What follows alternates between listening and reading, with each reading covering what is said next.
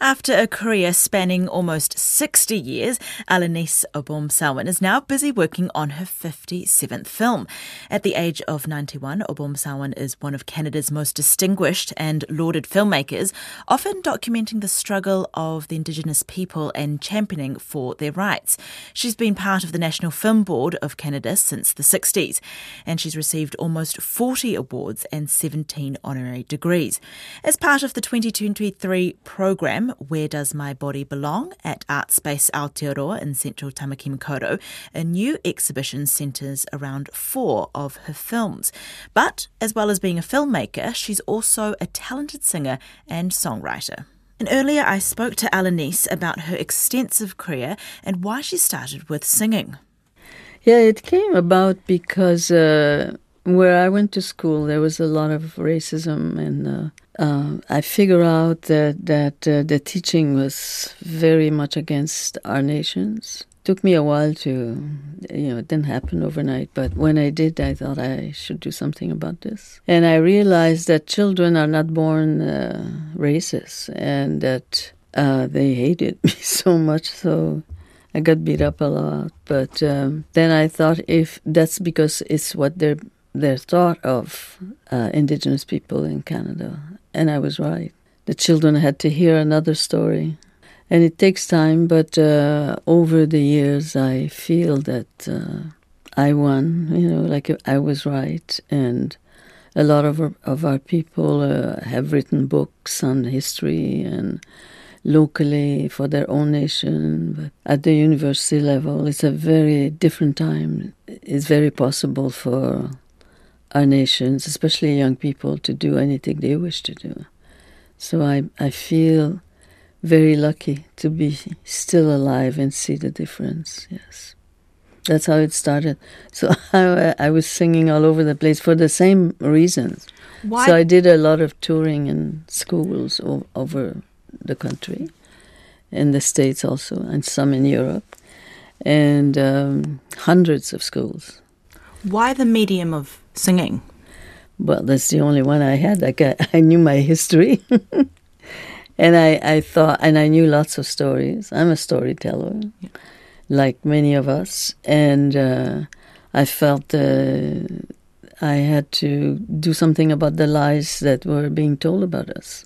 You had a very lovely childhood because you grew up on the Odanak Reserve. And then at age 9 you moved to Trois-Rivières. So you moved from the reserve, from what was a very idyllic childhood to this new town. And then 3 years later your father died from TB. Do you think it was those two things happening quite close together that sort of propelled you onto this path? Well, it was... I have to write about it and I have a hard time, but it was very bad, really. Like every time the teacher opened a book of history of Canada, I knew I was going to get beat up that day. And the kids used to run after me, and I'd fall down, then they'd start kicking me, and it was very often. So when my father died, I was 12 years old, and it was devastating for me, and there's kind of a funny side to it. My father was in a coffin in the house, and we went through the custom of the French people in the area, and the custom was like when someone died, and of course we were in the poorest area, you had to hang on the door. They call it a crepe. Crepe was the type of material, two big flower, but it was material, and two, like a curtain hanging down in black. And that meant they used to say, exposed there as a dead person. And people were walking around on the street, and it's, let's go and see what it looks like, or, So you have these strangers coming in. Walking in.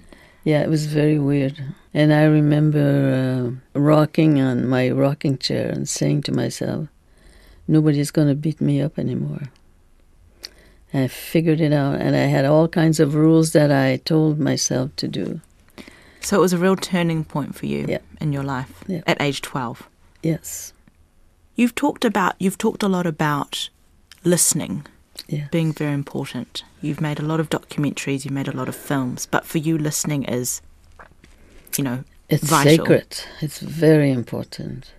And I really think it comes from where I come from, because as a child, in Odanak, we didn't have any electricity or running water. We had a well, and we had a big earth road, and it was a very small community. Everything seemed to be happening on that road. And so at night it was oil lamps. And we'd sit around often in the kitchen, and somebody, all the men mostly were guides in the bush for hunting and fishing.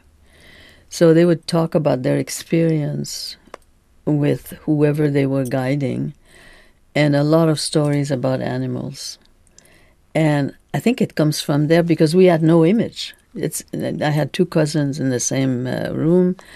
Let's say if they told a story, many about bears, black bears. And so we made up the image ourselves in our minds, like there was no image to look at. And my cousins had other image. Like when I look at it today, I say to myself, well, you had 3 films like that, because the images that Roger made was different than mine and my cousin Genevieve and me. And I adored this. I just loved hearing stories. So animals were always part of it. Because in our world, not just my nation, but animals have their own history, just like humans. And they're important in terms of your life and how you have happenings with animals. You mentioned bears before, which symbolize wisdom and medicine?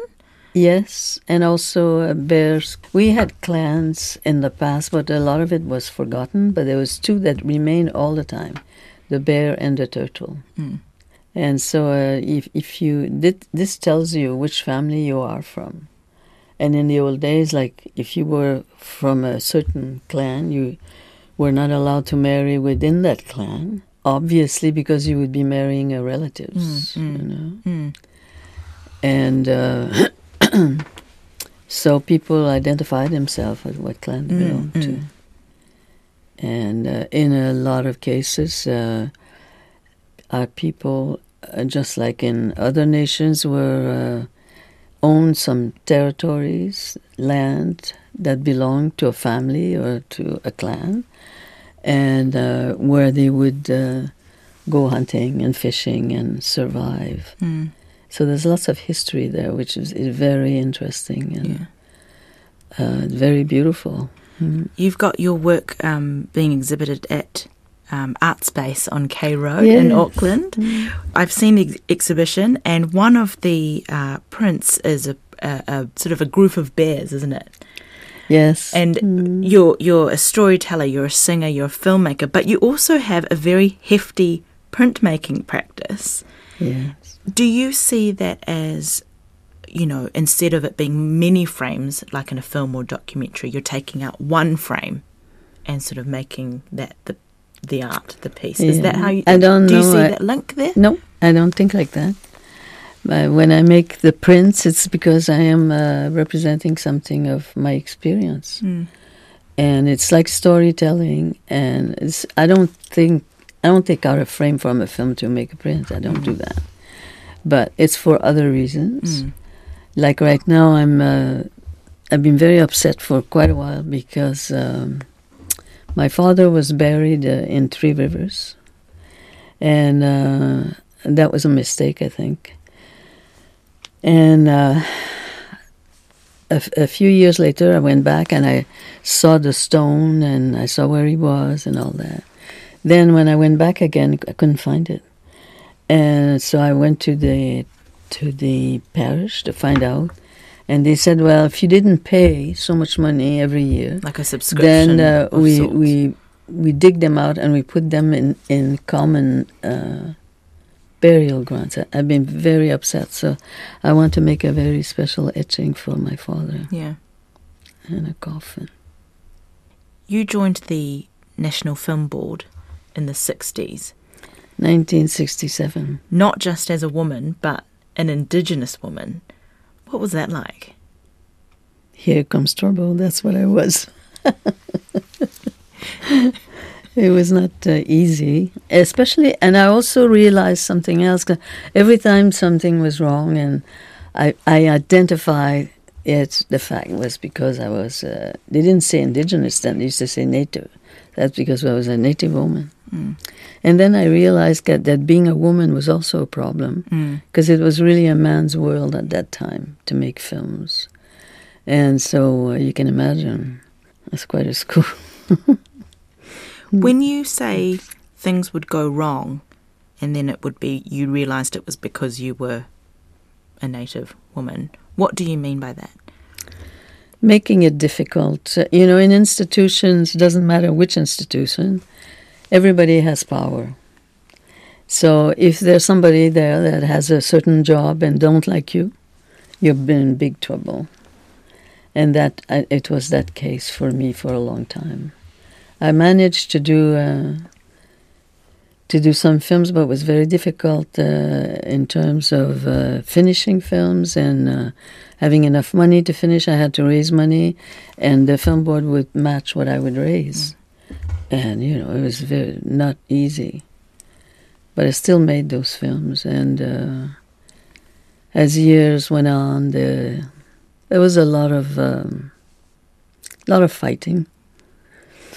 And but the film board still supported me, and I managed to do all those films. Much later on, it was it's okay now. I don't have those kinds of problems, and it's what I feel good about is that nobody else will have those problems. Is there a particular film for you that you consider to be the most impactful? I never know what to answer, because every film I made was never easy. When I look at a film, I think of all how difficult it was, and fight here, fight there. The time it took to make it, yeah. I don't go through that now, but I did go through that for many years. Many, many years. And so, I see something else, and so they're all important because every one of them were made for a very specific reason. To make changes. Sometimes it's within a nation or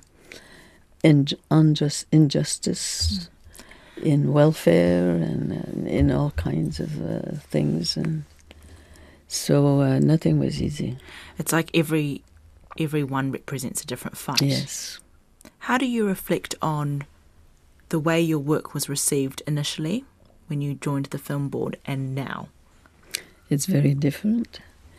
It was very difficult, as I said at the beginning. And now it's easy. Not only that, but it's easy for a lot of our people. There's a space, there's a time, there's support, and people are welcome. And I think it's, I love the film board because it's there for the right reasons. And it's been quite a school for me. And I see all the young people, they all want to do video, and they all want to do films. It's very interesting. So much change, like a lot of people are doing things in their own communities. The educational system is much better than ever. And it was so racist before, and now it's very different.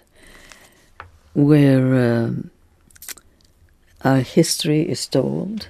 Many of our people are teachers, have written books, lots of filmmakers, and any discipline you can think of, we have some people there that are in charge. And just for me to watch this, I just think, aren't I lucky to have lived this long, because everything is possible now. Well, you just celebrated your 91st birthday.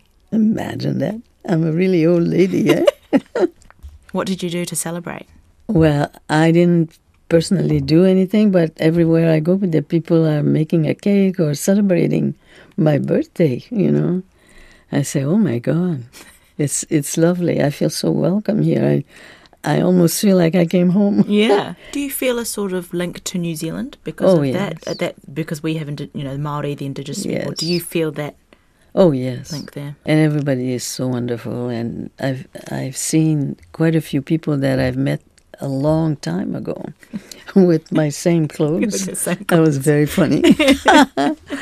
Oh, and there's a lady, she said, 25 years ago, she's the one that says 25 years ago, you came, blah, blah, blah, and it was so wonderful, and you were wearing the same dress. And I thought, oh my God, no, you're really telling on me.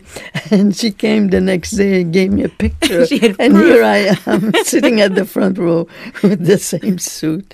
That's so funny. That's so good. That's so funny.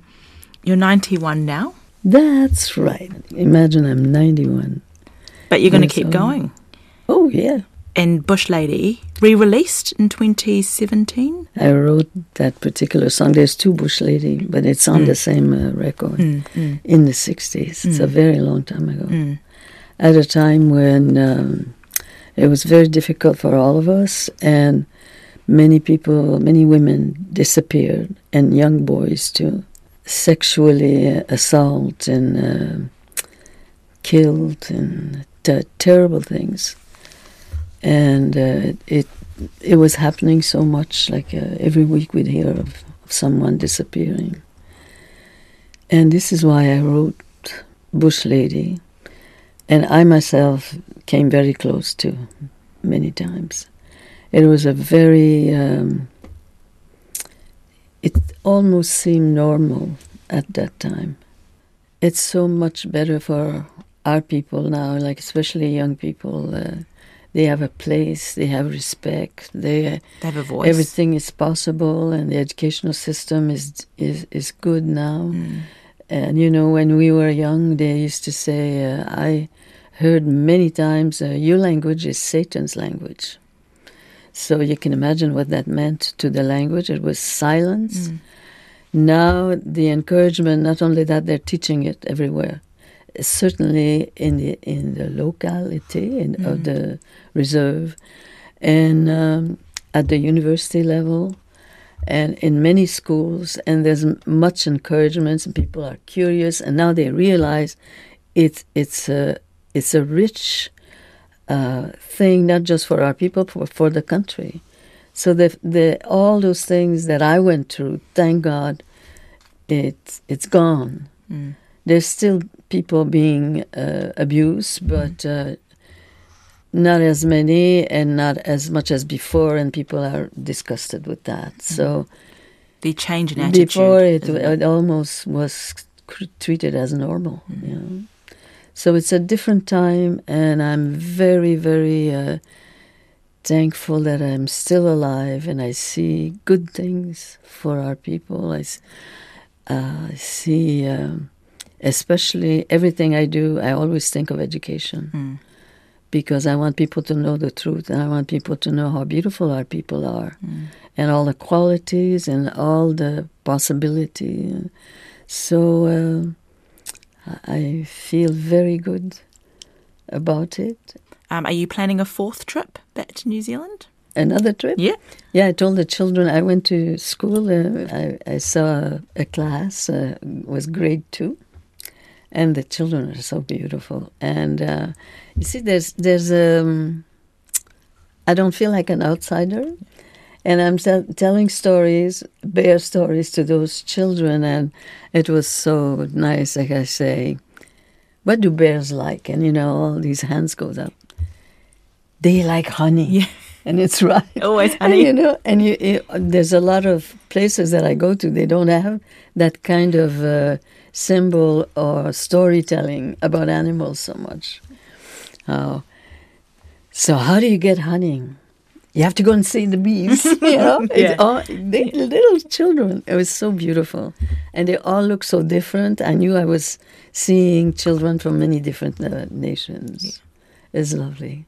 I'm so happy. Well, what an inspiration. That's Indigenous Canadian filmmaker Alanis Obomsawin. And her exhibition, To Move Between Healing and Resistance, is at Art Space Aotearoa in Tamaki Makaurau until the 4th of November.